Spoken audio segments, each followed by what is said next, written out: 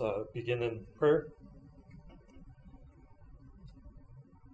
Heavenly Father, I thank you for this evening and that we can gather together to study your word and study this text that you have prepared for us. And I pray that you would speak to us through your word so that we would grow in the knowledge of you, and that we would know your will, and that we would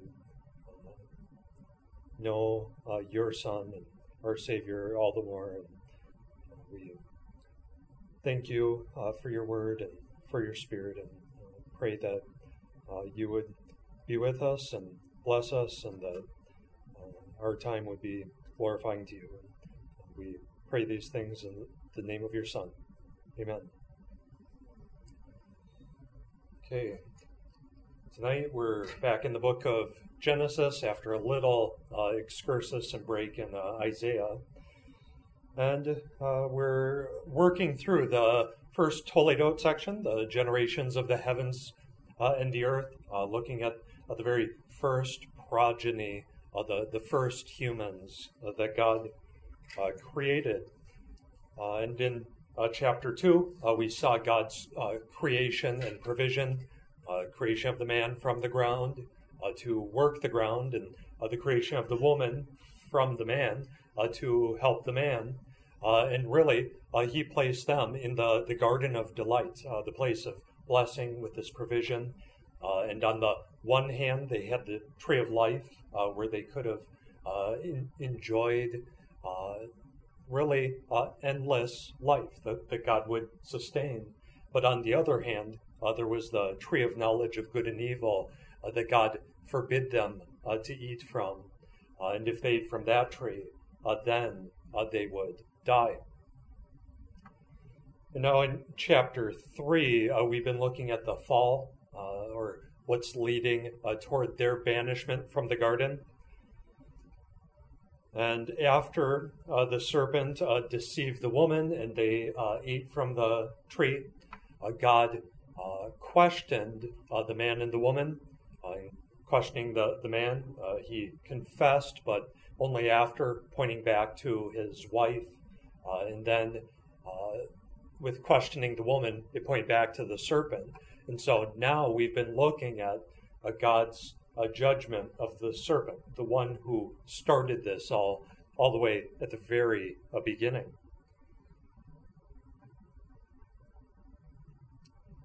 And if you also remember, God judges each of them according to their sin and according to their role that they were supposed to fulfill, their created function that God gave them, their responsibility. And so for the serpent, he was to be a beast, subordinate to man, just like all of the other beasts, although he was the very cleverest among them.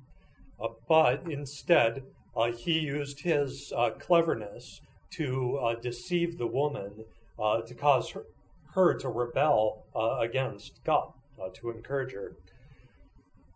And so, after rising up against one of God's stewards that he set over the earth, now God judges him. And with the first judgment, God cursed him above all of the other beasts of the field, making him subordinate to all of them. So he made him the lowest of the low and debased them below all of the other animals. And so the craftiest of all the beasts of the field became the most accursed of all of them. And now tonight we'll be looking at what we could call the second part of the judgment. And here God will place enmity between the serpent and the woman whom he deceived. And this ultimately will lead to his ultimate eventual demise. Now, before getting back in, let's just read through. And let's just begin at the beginning of the chapter, since it's not that long. And we'll read through the judgments.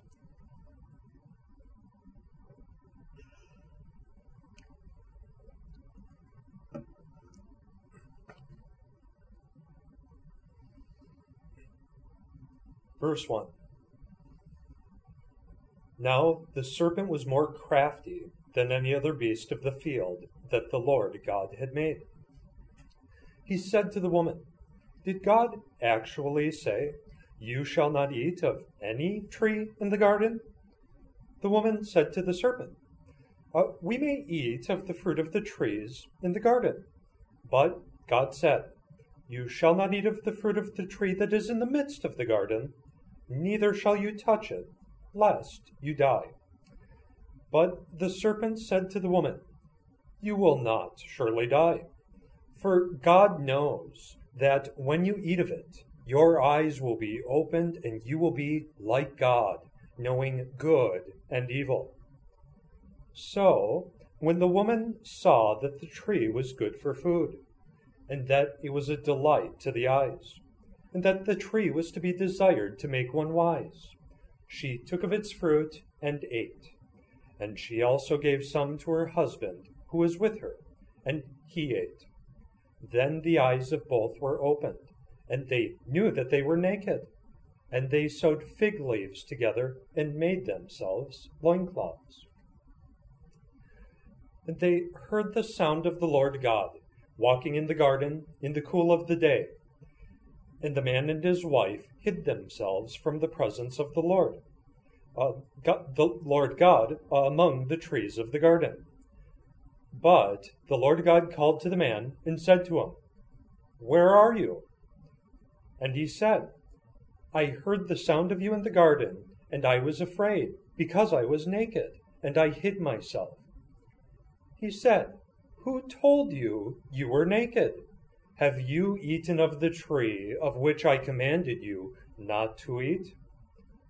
The man said, "The woman whom you gave to be with me, she gave me the fruit of the tree, and I ate."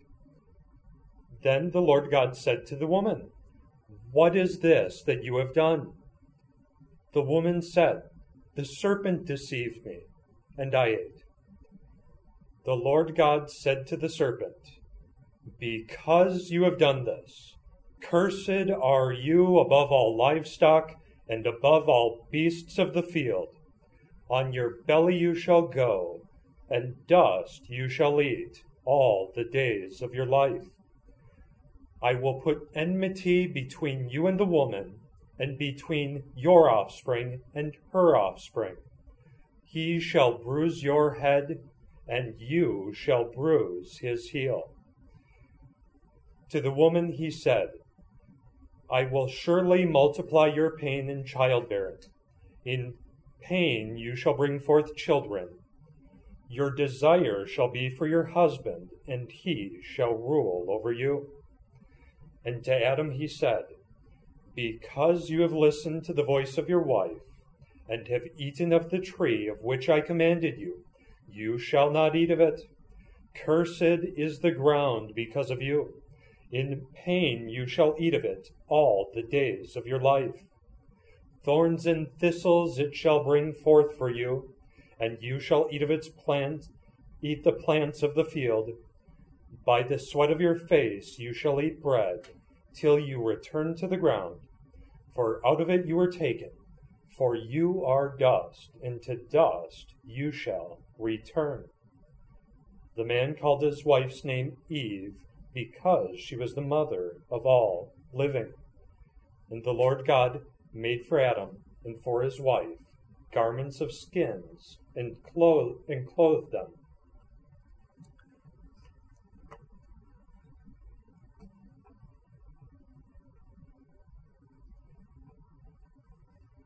So now, in verse 15, just after God has cursed him, "Because you have done this, deceived the woman, cursed are you above all livestock and above all beasts of the field. On your belly you shall go, and dust you shall eat all the days of your life. Now he places enmity, he continues the judgment and curse, and places enmity between him and the woman. I will put enmity between you and the woman, and between your offspring and her offspring. He shall bruise your head, and you shall bruise his heel. And here we're going to see basically two parallel statements, or phrases, lines. We'll just work through them. In the first, God places enmity between him and the woman and between their respective offspring. And then in the second set of parallel lines, he describes the enmity between the serpent and the woman's offspring, having them striking one another. And so we'll just work through, beginning with the enmity between him and the woman. So, verse 15, I will put enmity between you and the woman.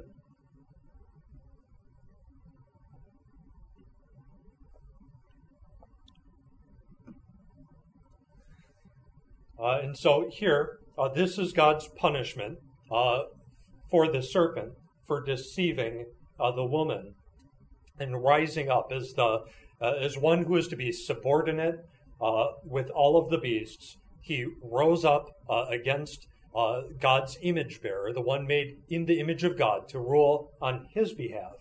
And he rebelled and deceived her. And so now the tables are going to be turned on him, and there's going to be discord between them, leading to his ultimate demise.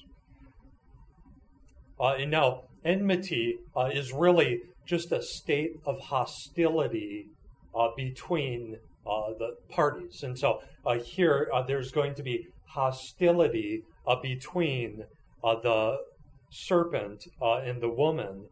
And so they're not going to be friends. They're not going to be allies and partners in crime and rebellion against God, but they are going to be enemies and foes and adversaries that are in opposition to one another.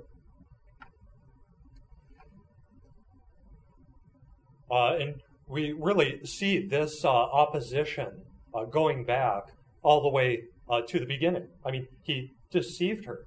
He certainly wasn't her friend, but he acted as an enemy and a rebel, usurping her authority that God had given. They should have just cast him out. They should have had him judged. They should have called upon God and not allowed a beast to start pronouncing rebellion against God. And so he became their enemy because what came of his deception and their sin? But they were filled with guilt, shame. They became aware of their nakedness. They lost their innocence. Consequently, judgments are going to come upon them for their sin. That's going to ultimately end in their death. And even though God doesn't kill them right away, he's going to preserve his blessing, ultimately they're going to die. And so just all the way back to the very beginning, he certainly was not their friend. But now God ensures that they're going to be perpetual enemies. The woman's not going to join in his rebellion.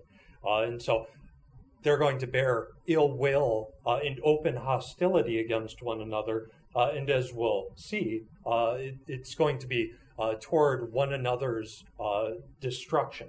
They're going to be geared toward that. And then also notice that God doesn't just place enmity between the serpent and the woman, but between his offspring and her offspring. I will put enmity between you and the woman, and between your offspring and her offspring. And so now this enmity, this hostility that exists between them, it starts with them, but it's going to extend far beyond them to their offspring, to their progeny that follow them.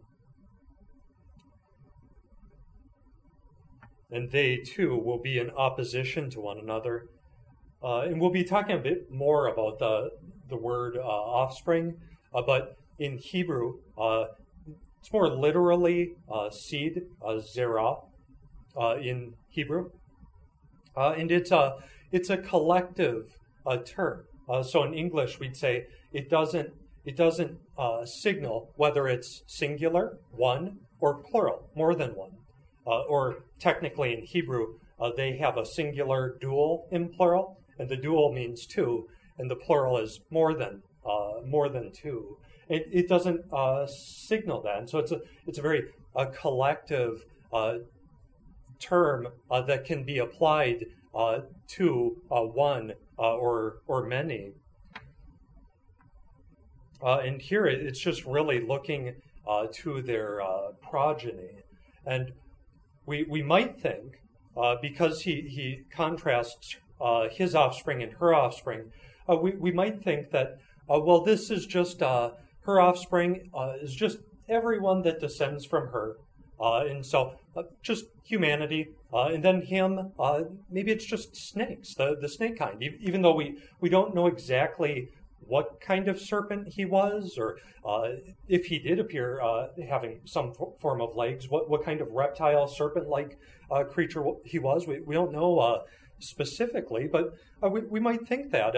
And we'll see that Adam will call her the mother of all living. And so she is the mother of all living. And so it could refer to all humanity.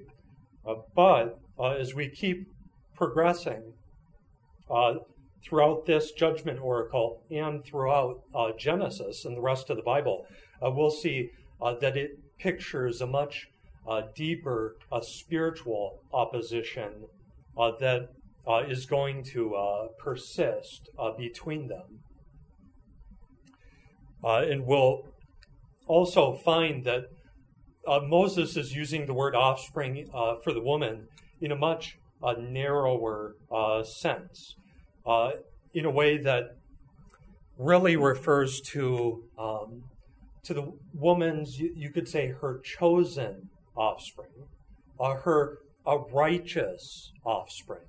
It's the line that God has chosen. It's the line of blessing. It's the line of righteousness.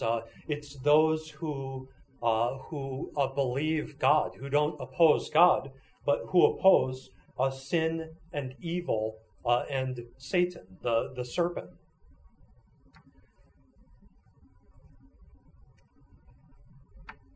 And perhaps in the most specific way, we could say, it doesn't refer to all humans who descend from her, but it refers to a specific class of descendant or a specific progeny. And as we see, when he'll use the singular term, when he says, he shall strike you on the head, there with this, by using the singular there, it's perfect where it applies to different individuals along a line, ultimately culminating in the tribe of Judah, in the coming king.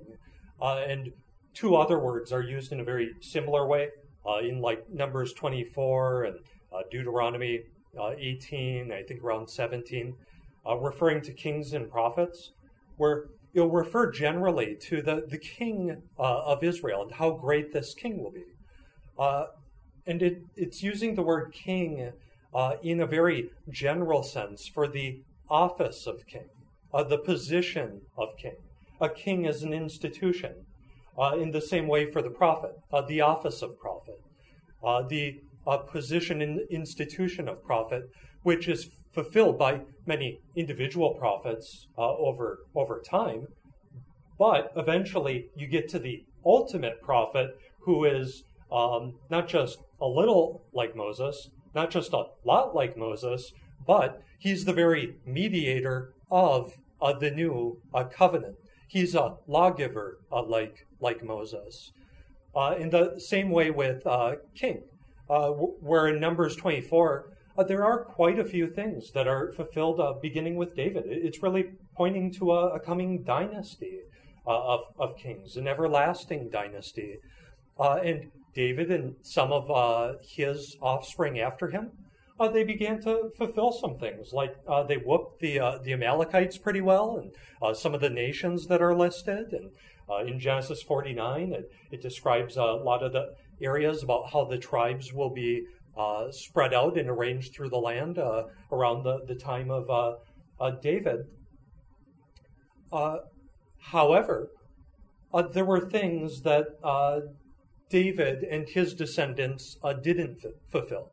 God promised that they would, that through this kingdom, in this king, that he would bring about an everlasting dynasty without end. That blessing would be extended to all the nations, all the world. God's creation blessing would extend to all the earth, and sin and death and the serpent would be done away with. That this kingdom and king would, the kingdom would extend in its influence to the very ends of the earth. That it would also be universal in its duration, lasting forever. And God even told Abraham, to you I will give this land. Well, did Abraham get the land? Well, he got the cave of Machpelah in the field of Mamre, where he was able to bury his wife and be buried himself and die. He never received the land. Same for Isaac, same for Jacob. And so we're even looking to the resurrection. And so even though you have the word king used there for this office of this great king, and you have the founding with David, and yeah, he whooped the Amalekites and Hezekiah and some of them pretty well, there is so much more, and even seeing elsewhere that's anticipating a divine king, not just human, but divine. And just as one more analogy for showing how it can refer to a specific class of descendant and a line fulfilled by many individuals over time, but ultimately culminating in the one who fulfills all of God's promises, who is the head and the representative and the king of the woman, of her offspring who came before him and comes after, and the offspring of Abraham. If you think about, you can say things like the President of the United States it has been the most powerful leader in the world for the second half of the 20th century.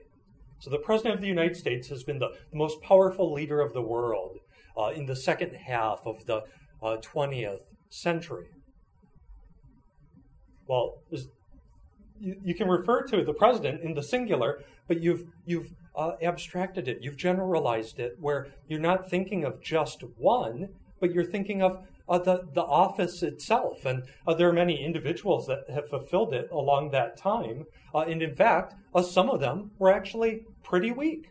They're pretty weak. That you wouldn't think of them as, if you picked on, I'm not going to name names, that you'd say that that's the strongest leader in the world. But the office itself, you can generalize and speak about the office, even though there have been different presidents along the way, and you could refer to them together and say, 4 living presidents. They just got together recently to do maybe some charity event, or you could refer to them individually as well. And really, with how offspring is used here, it's used in that sort of general way, but we'll see the specific line and the specific individuals unfold and narrow as we work through the book of Genesis, and really to the end of Revelation, throughout the whole Bible. And so we could say that the woman, it's not referring to all humanity, offspring, but we'll see her chosen offspring, her righteous offspring. And the serpent, we will see, refers to an unrighteous offspring, a non-chosen, non-elect offspring, those who follow the serpent, those who follow Satan in and walk in his sinful, wicked ways of death. And so you have a blessed line and a cursed line, and really there are then just two sides. You have the serpent and his unrighteous offspring, who are in union and solidarity with one another. And then you have the woman and her righteous offspring that are in union and solidarity with her. And Matthew says, between you, that's referring to the serpent. God's going to place enmity between you and the woman. Between you, the serpent, has the singular pronoun, as elsewhere in the verse, meaning that this hostility begins with the beast and the woman as individuals. Yet, their experience is shared by their offspring, too. The serpent and the woman are distinct from their offspring, yet also one and the same with them. And I'd say they're not exactly the same, but they're in union with them. If her offspring opposes the serpent, so does she. If her offspring ultimately destroys the serpent, so does she. She's victorious along with her offspring. He says here we have the common case where an individual represents many. Eve and her adversary are the progenitors of a lifelong struggle that will persist until a climactic moment when the woman's offspring will achieve the upper hand.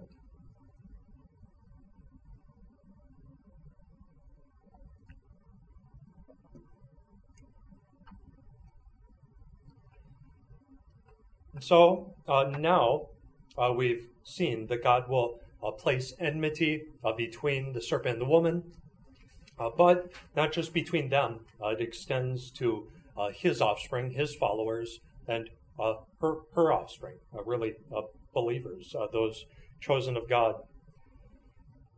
But now we'll see that God depicts the hostility between the serpent and her offspring. And he's going to depict it in violent terms as a battle like between a man, a human, and a serpent. So, verse 15 again, I will put enmity between you and the woman, and between your offspring and her offspring. He shall strike you on the head, and you shall strike him on the heel. Now, here, it's first important to recognize the word he, and some translate it a little differently, but it's singular in Hebrew. It refers back to her offspring. I will put enmity between you and the woman, and between your offspring and her offspring. He, that is her offspring, shall strike you on the head, and you shall strike him on the heel. And so here, the referent is the saint as her offspring. It's the exact saint. There is no other referent possible one going back. And so the woman's offspring that is at enmity with the serpent's offspring is the same offspring that will strike the serpent and whom the serpent will strike. And here if you think back to Isaiah, we covered part of it, we'll be discussing it more, but where we looked at Isaiah chapter 7, and we saw that there were two fulfillments, one in chapter 8, one in chapter 9. Isaiah's son Maher-shalal-Hashbaz was the first fulfillment, a sign for Ahaz in King Ahaz in his own day, that a virgin shall conceive and bear a son. But then when you get to chapter 9, you see the coming Davidic king. And really, similar sort of thing is going on here, where some take this with the he, and they'll just take it singular, and they'll say, well, it refers to the Messiah. No, that's true. It's going to refer to the Messiah. But they'll say it refers to the Messiah, and absolutely no one else whatsoever, zip, zero, nada. Not only, as I'd say, he's the ultimate offspring. He's the one who destroys. He's the head, the representative, the king of all the other offspring, and the vindicator of the woman, as Matthew says. They'd say, no, it's just the Messiah, refers to no one else whatsoever, and so they deny the line. But there are lots of problems with this, just because first it refers back to her offspring. They're one and the same. And so if you were to say, well, this is, not only does it culminate in the Messiah, but this is the Messiah in no reference to Abel, to Seth, to Noah, to Abraham, Isaac, Jacob, along the line, then you'd have to say that this hostility between the serpent's offspring and her offspring, and the hostility between the serpent and her offspring, doesn't happen until the Messiah comes. And so it's just absolutely nowhere to be found. And so you have the hostility stir in the garden and just silence for thousands and thousands and thousands of years, just on and on. And then, as we will see, however, as we follow along with Moses, he uses this imagery of the serpent and the woman's offspring to depict an ongoing hostility and conflict that will persist in rage between the serpent and between her offspring throughout Genesis, throughout the Pentateuch, throughout the Old Testament, the New Testament, all the way to the end of Revelation, where the saints finally overcome the serpent through the Messiah.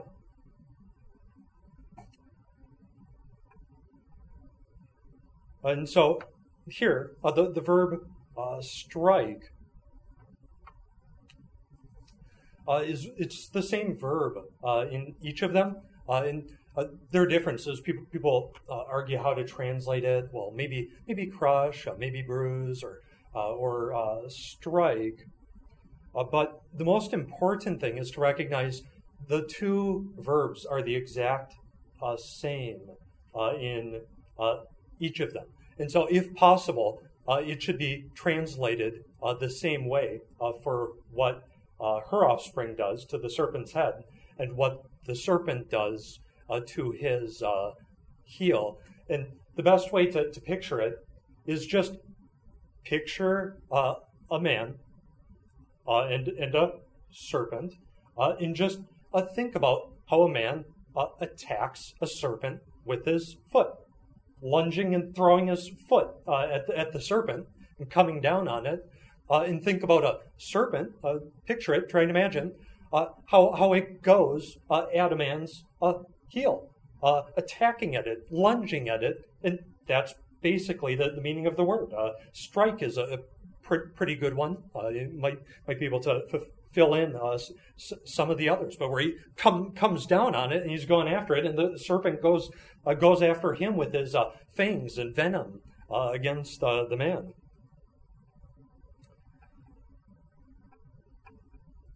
Matthew says continuing the imagery of the snake, the strike at the human heel is appropriate for a serpent, since it slithers along the ground, while the human foot stomps the head of the vile creature. And so there we see just the violence and the animosity that's being depicted here. And you think of the animosity of snakes and humans, and just how dangerous they are. And that serves as a picture for the spiritual conflict that's going to be ongoing with her offspring. And as we said, it's going to be throughout Genesis. In fact, beginning with Cain and Abel. They're the very first ones. In fact, at the beginning of chapter 4, we can just read the first verse. God purposely, or Moses, the narrator, God, it's God breathed, God speaking, purposely avoids the word offspring.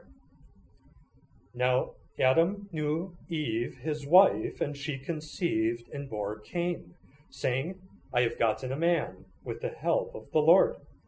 And again she bore his brother Abel. So Cain, I got a man, and Abel, his brother.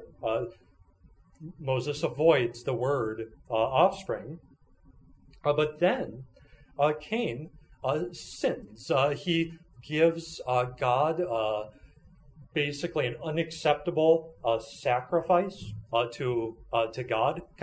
It's kind of like throwing a Tic Tac in the offering plate and saying, God, you better accept it because I gave it. I can decide what to give, and you better just take it.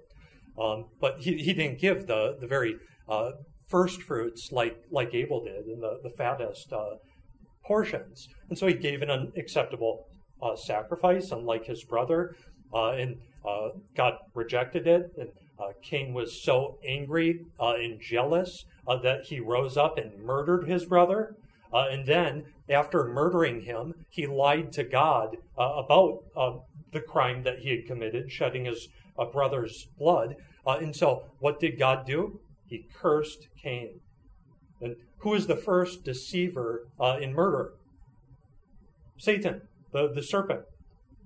Cain walks in the way of the serpent. He's of his offspring, his father, the devil, as Jesus says to some of the Jewish people who claim to be following him, but wanted to murder him and didn't accept his teaching. But then look at the end of the chapter, verses 25 and 26. And, Cain is cursed, just like the serpent, by the way. And Adam knew his wife again, and she bore a son, and called his name Seth, for she said, God has appointed for me another offspring instead of Abel, for Cain killed him. To Seth also a son was born, and he called his name Enosh. At that time, people began to call upon the name of the Lord. So here, God has appointed for me another offspring instead of Abel. Abel was her first offspring. He's of the righteous seed. He's of the chosen seed. And we'll be looking at a number of New Testament passages when we get to chapter 4 and look at Cain and Abel. We'll see from Christ and from the Apostle John that they'll draw back from this. And so when he speaks to like the Pharisees and the religious leaders and says, you serpents, you brood of vipers, well, it's because they're the offspring of the serpent. They're basically following the path of sin and evil and rebellion. And so he is drawing from this. Then he talks about the blood of righteous Abel. All this guilt will come upon you because you follow the way of your fathers who murder the prophets, you serpents, you brood of vipers. But all this guilt will come upon you when you kill the prophets and the wise men who are sent to you from the blood of righteous Abel to Zechariah, the son of Berechiah, whom you killed between the temple and the altar. We'll see that in a number of passages, that Cain is the offspring of the serpent, and Abel, the first offspring of the woman along this line. But because Abel died, he was the first one struck down in this hostility.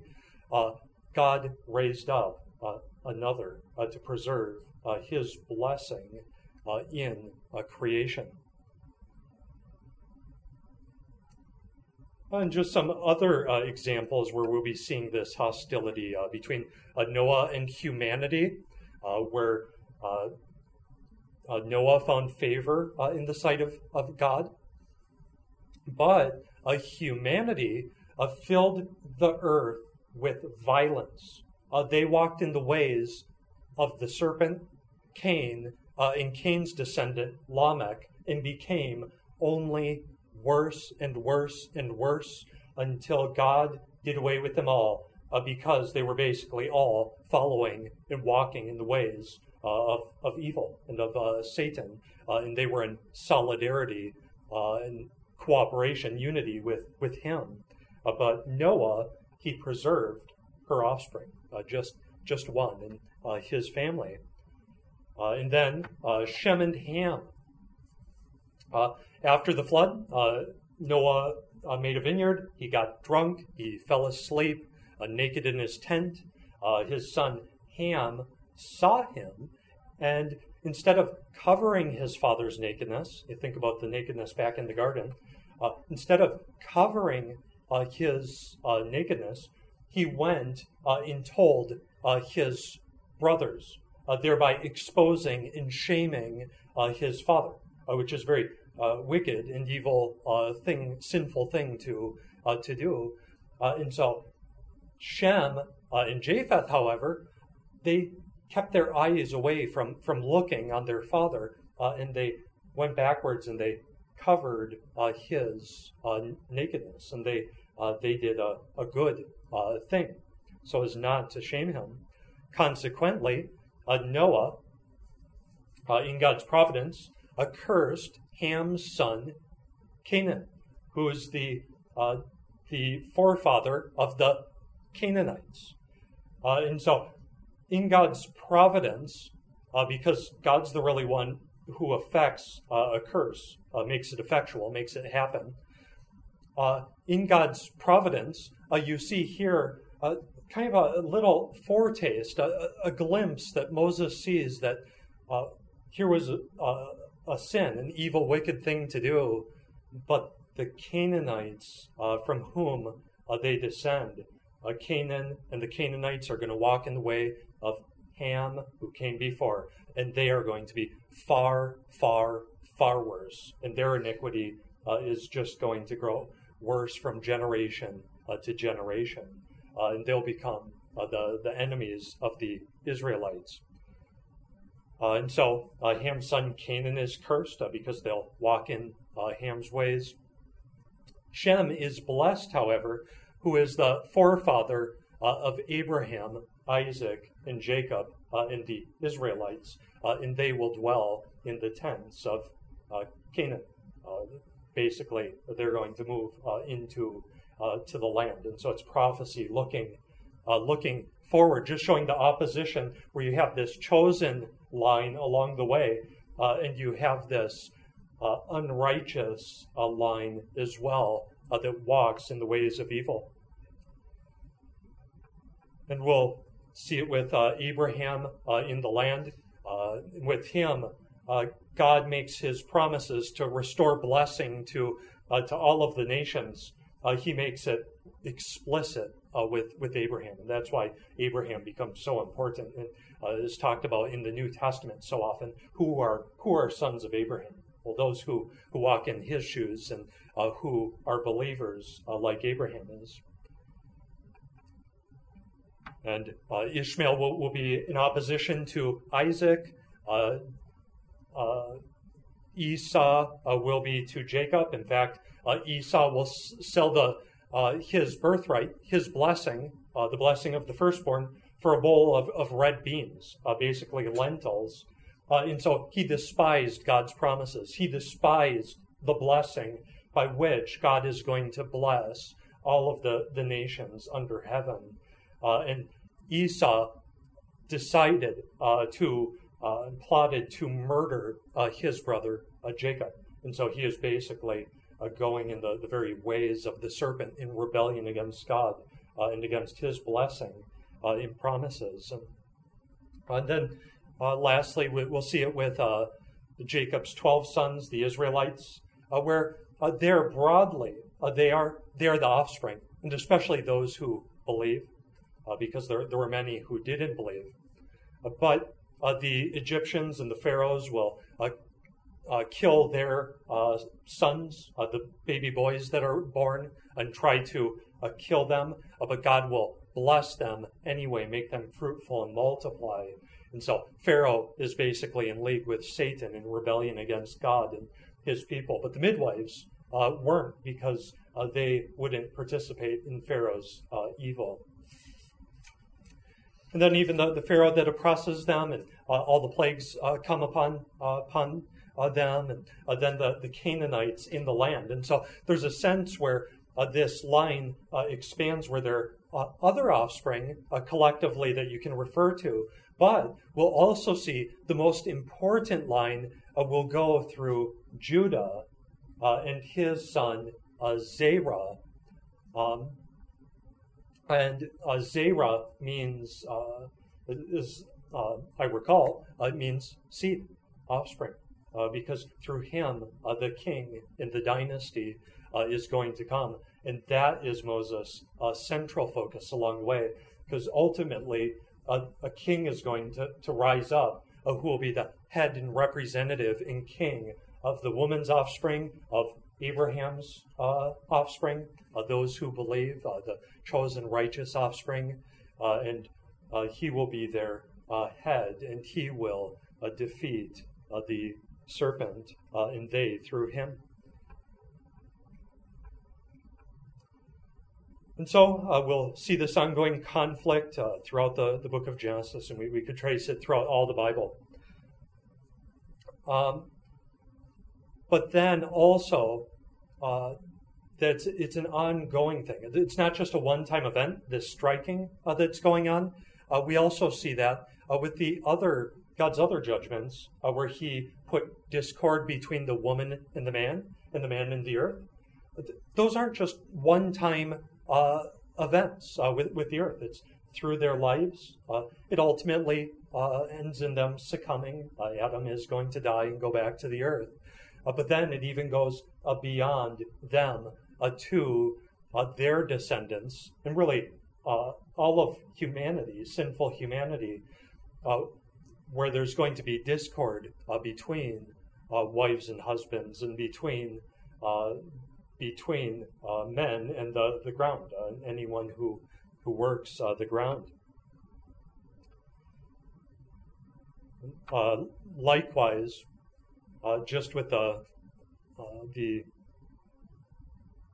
serpent and his offspring, this conflict is going to go on with the woman, and it's basically the very picture of the conflict and hostility between physical snakes and humans, but this one is a deeper, spiritual battle. And also, it's important to recognize that although this conflict is going to go on, beginning with Abel and Cain and Seth, it will ultimately lead to the defeat of the serpent and him succumbing to her offspring.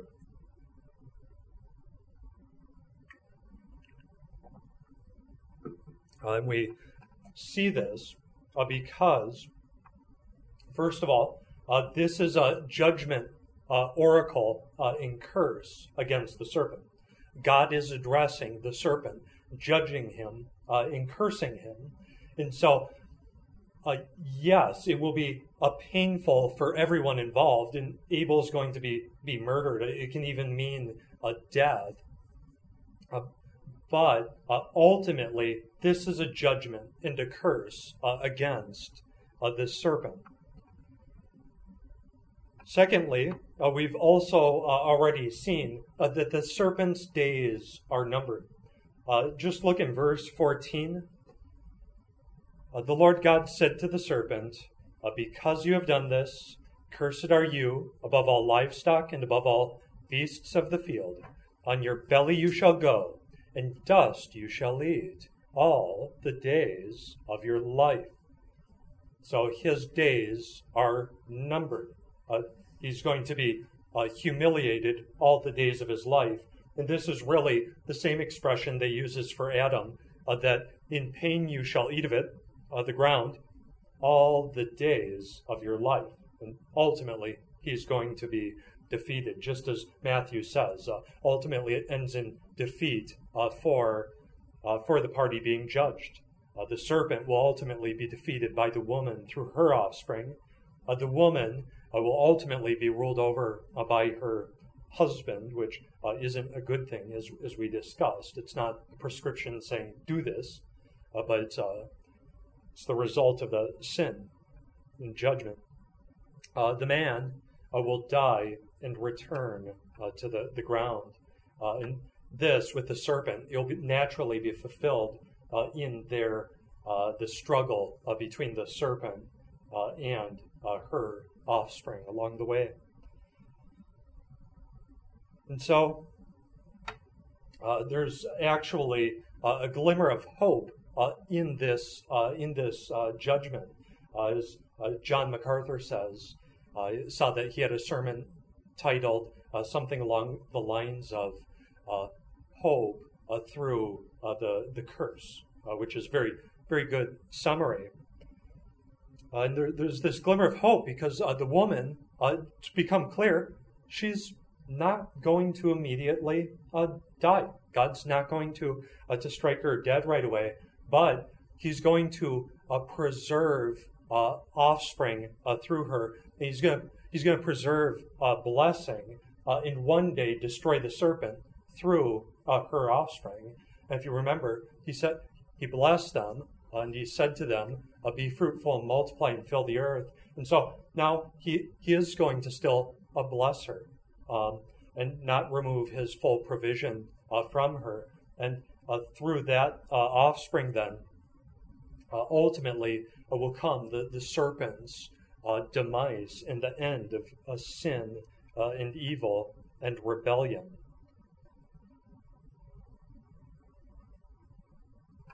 And this, if you think, probably was not the serpent's plan when he deceived the woman. His plan was to cause the downfall of God's stewards and to overthrow God's government and rule over him. And through his stewards, which they ruled on his behalf.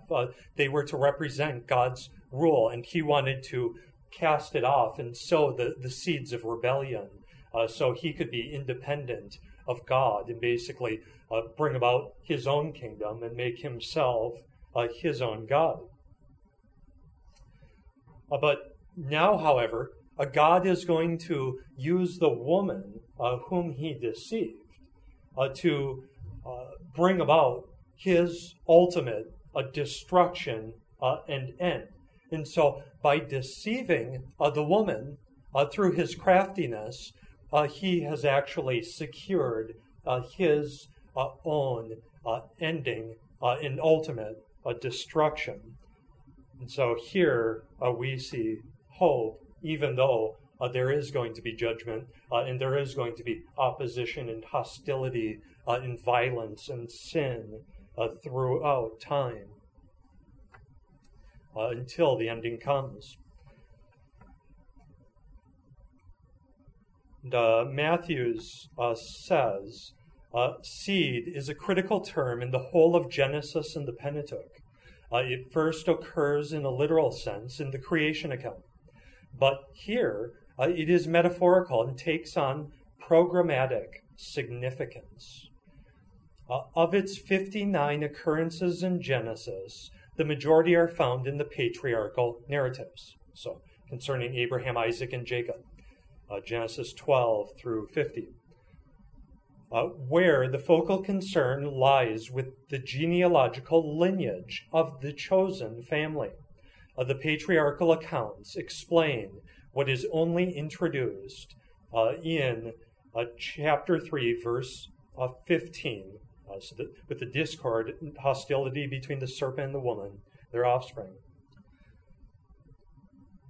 The creation blessing, all the way back at the creation, which was jeopardized by the couple's disobedience, is particularized through the Hebrew fathers, who will be instrumental in its realization.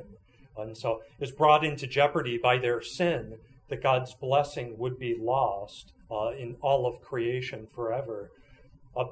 But he preserves it. And then when you get to Abraham, God now makes his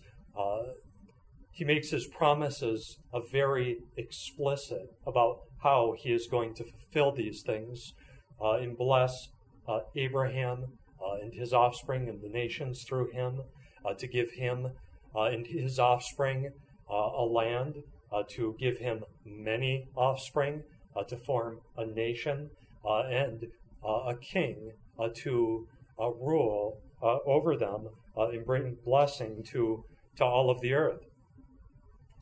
And then Matthews goes on, this hope for the appointed seed is unveiled progressively by the offspring of Eve, through Seth, another seed, through Noah's offspring, and the seed of Abraham, first described in chapter 12, verse 7, with the beginning of the chapter as well. Moreover, this promise points to the Mosaic community, which defined itself as the offspring promised to Abraham. And he points to Exodus 32 in Deuteronomy chapter 11.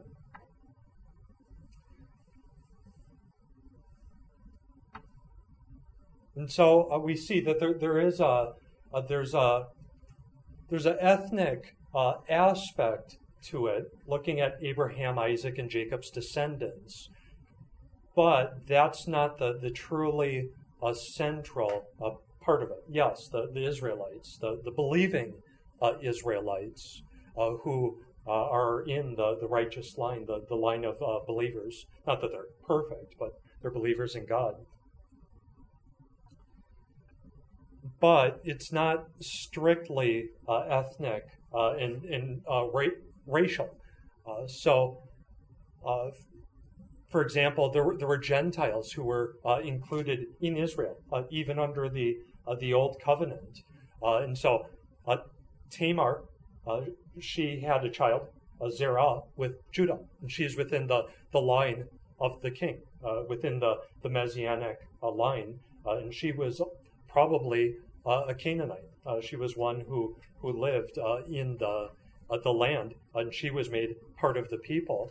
And if you have ever read of Rahab, she was a prostitute and Canaanite. She lived in Jericho.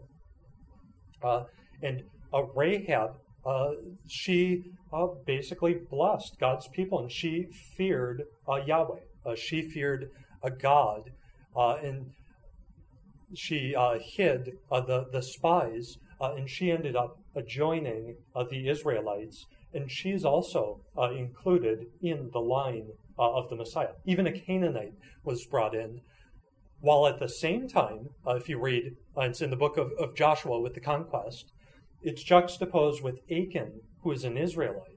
And Achan took the things that were banned in the city of Jericho after it was destroyed. They were banned. They were to be put to the fire. They weren't to loot. But he took valuable items like silver and gold and other things that he saw, and he lied and covered it up. And Achan was caught for that, and because of that, he and his family who were with him, they were in solidarity with him, the head of their household. They were stoned and put to death and warned, because they had been warned about these things, that they would die for it, and they weren't to take of these things. And so a Canaanite, Rahab, is brought into the Messianic line, the line of the Davidic king, the line of the everlasting Davidic dynasty, which ultimately culminates in Jesus Christ. While at the same time, an Israelite was basically cursed and put to death because he basically walked in the ways of the serpent and of evildoers. And we could also point to Ruth, the Moabite, who also was, I think, great or great-great-grandmother of David.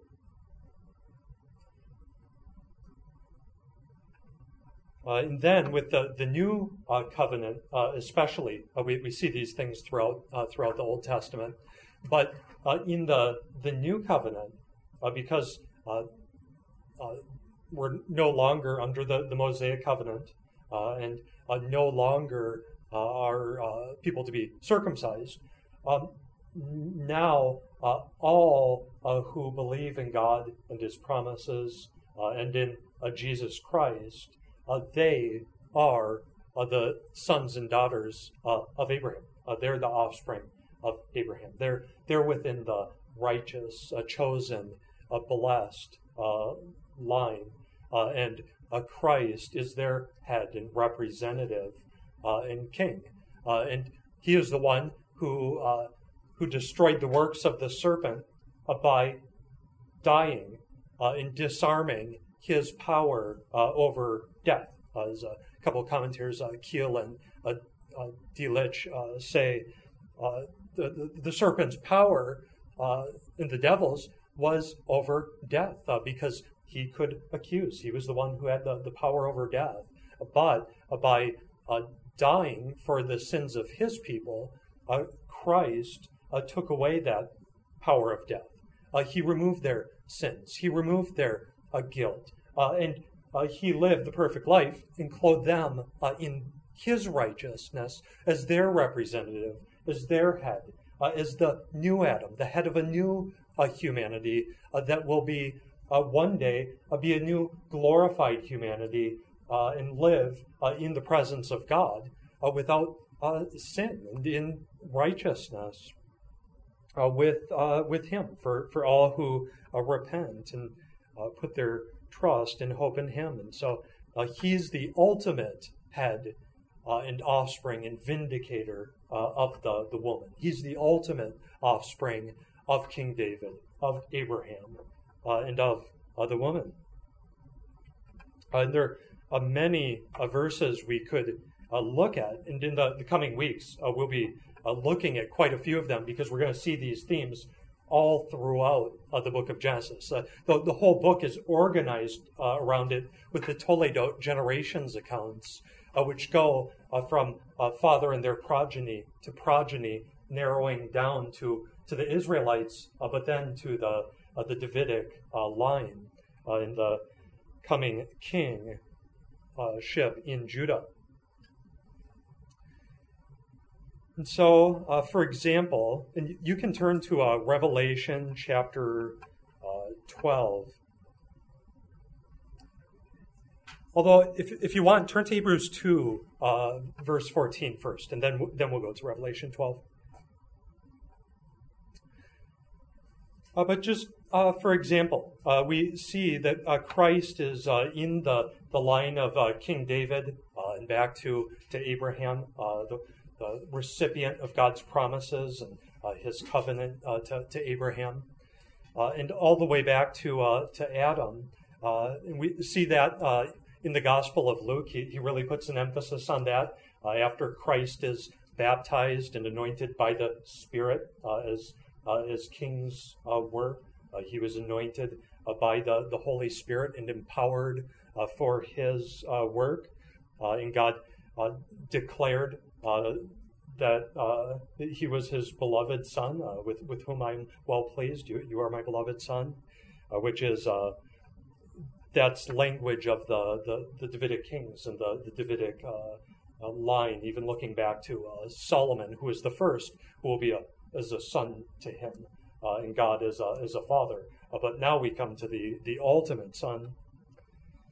In Luke ends the genealogy then, tracing through David, Abraham, the son of Enosh, the son of Seth, the son of Adam, the son of God. He's able to represent all humanity because he goes back to Adam and God, the one who created Adam and set him over the earth. And then in Luke, he goes straight into the wilderness then to be tempted by the devil. And whereas Adam failed in the garden, now Christ prevails in the wilderness with the devil, and so he is able to represent them and fulfill all righteousness. And then let me just read a short passage to you, and then Hebrews 2. In Luke 10, verses 17 through 20, after he sends the 72 disciples out and they come back, they're to minister throughout Israel.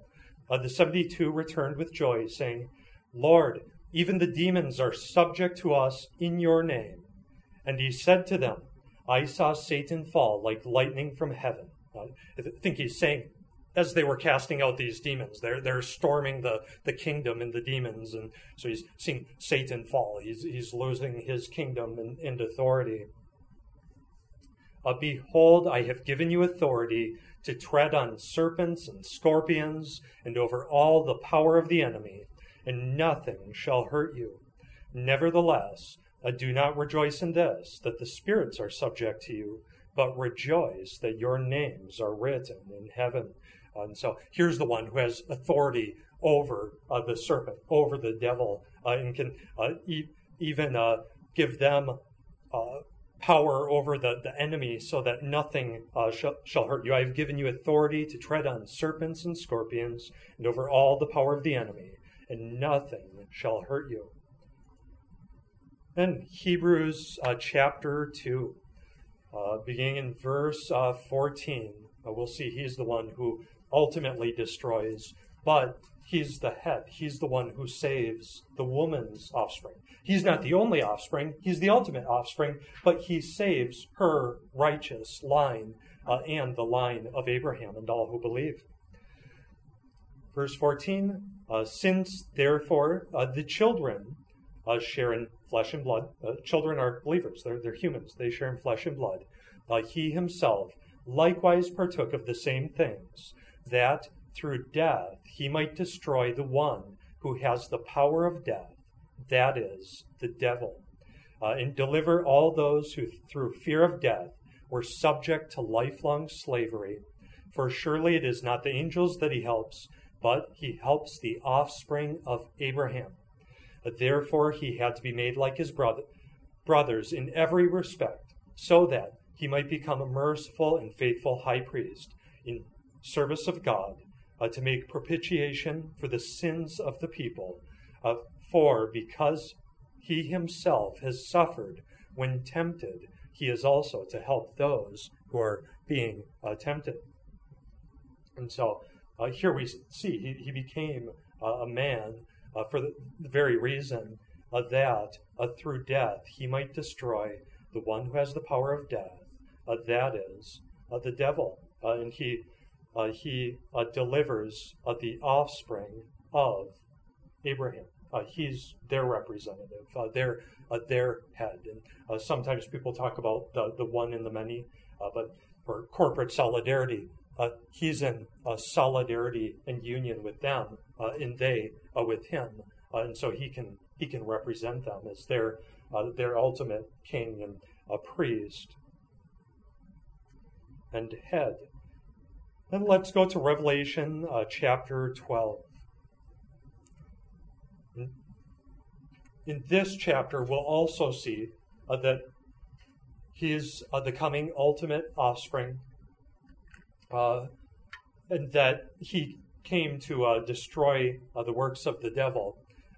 But at the same time, there are also other offspring, other believers whom he redeems, who the serpent is at war with and trying to harm, just as we saw her offspring will strike you on the head and you'll strike him on the heel. And so it's bringing the battle basically to a climax. And we could even go to the end of Revelation, see the end of it. So beginning in verse 1, and a great sign appeared in heaven, a woman clothed with the sun, with the moon under her feet, and on her head a crown of 12 stars. Now, as I recall, this is referring back to drawing imagery from Joseph's dreams about his parents and brothers, that they would bow down to him. And John's now drawing that, and so I think the woman is basically Israel, who basically carried the king and the ultimate king in Messiah all the way to birth until the fullness of time, and he was born of a woman. And so she, this woman, was pregnant and was crying out in birth pains and the agony of giving birth. And another sign appeared in heaven. Behold, a great dragon with 7 heads and 10 horns, and on his head 7 diadems. His tail swept down 1/3 of the stars of heaven and cast them to earth. And the dragon stood before the woman who was about to give birth, so that when she bore her child, he might devour it. She gave birth to a male child, one who is to rule all the nations with a rod of iron. But her child was caught up to God and to his throne, and the woman fled into the wilderness, where she has a place prepared by God in which she is to be nourished for 1,260 days. And so 3.5 years at the end of the tribulation that Israel, this remnant, is going to be preserved, through whom the Messiah came, that the dragon wanted to destroy. And it's amazing, this imagery that he talks about, waiting to devour it, this child. Some of these terms you could almost think back to the Exodus, where God refers to Israel as his firstborn son, and he brought judgments on the Egyptians. And even then, Satan wanted to destroy, and the Pharaoh and the Egyptians wanted to destroy, because Pharaoh was in league with the evil one. But here now, it's the Messiah at the beginning of his life, and you even think of with Herod, that he killed all those, I think about 2 and under, but God called his son out to Egypt and then brought him out after Herod died. And Satan is, humans are behind this, but Satan ultimately is behind this, and those who are in league with him, the powers of darkness. And now, verse 7. Now war arose in heaven, Michael and his angels fighting against the dragon, and the dragon and his angels fought back. But he was defeated, and there was no longer any place for them in heaven. And the great dragon was thrown down, that ancient serpent, who is called the devil and Satan, the deceiver of the whole world. He was thrown down to the earth, and his angels were thrown down with him. And I heard a loud voice in heaven saying, Now the salvation and the power and the kingdom of our God and the authority of his Christ have come. For the accuser of our brothers has been thrown down, who accuses them day and night before our God, and they have conquered him by the blood of the Lamb and by the word of their testimony, for they loved not their lives even unto death. Therefore rejoice, O heavens, and you who dwell in them. But woe to you, O earth and sea, For the devil has come down to you in great wrath, because he knows that his time is short. And when the dragon saw that he had been thrown down to the earth, he pursued the woman who had given birth to the male child, so Israel. But the woman was given the two wings of the great eagle, so that she might fly from the serpent into the wilderness, to the place where she is to be nourished for a time and times and half a time, 3.5 years. The serpent poured water like a river out of his mouth after the woman to sweep her away with a flood. But the earth came to the help of the woman, and the earth opened its mouth and swallowed the river that the dragon had poured from his mouth. Then the dragon became furious with the woman and went off to make war on the rest of her offspring, on those who keep the commandments of God and hold to the testimony of Jesus. And he stood on the sand of the sea. And so here we see again, he went to make war with the rest of her offspring. And so this hostility plays out through all of Scripture, all the way to the end. And ultimately they conquer through Christ, who is, you can call him, he's not the only offspring, but he's the ultimate. He's the one in whom all of God's blessings and promises and covenants are fulfilled, and no one else could ever fulfill them. And then just lastly, from Romans 16, just showing that Paul applies this going all the way back to the serpent and her offspring, enmity, striking one another, that it can refer to believers. Let's just start in 17. I appeal to you, brothers, to watch out for those who cause divisions and create obstacles contrary to the doctrine that you have been taught. Avoid them. Those are false teachers. For such persons do not serve our Lord Christ, but their own appetites, and by smooth talk and flattery they deceive the hearts of the naive. For your obedience is known to all, so that I rejoice over you. But I want you to be wise as to what is good, and innocent as to what is evil. The God of peace will soon crush Satan under your feet. The grace of our Lord Jesus Christ be with you. And so it can be applied to believers. It's not just a one-time event, but it goes all the way back to the garden with the woman and the serpent, and then Cain and Abel. Cain murdered Abel, and he was the offspring of the serpent who walked in his ways. And it stretches all the way to the end. And ultimately, we conquer through Christ and through his death and resurrection and the establishment of his kingdom, such that Paul can say, the God of peace will soon crush Satan under your feet, showing his ultimate, final demise. And then in the next times, we'll continue with God's judgments on the woman and the man, and they're being cast out of the garden. And then as we look more, especially at Cain and Abel, and start working through, we'll be able to tie in a lot more passages that deal with these things, and hopefully can give even more clarity, because some of them are maybe a little difficult and challenging to understand at first. And so let's just close in prayer.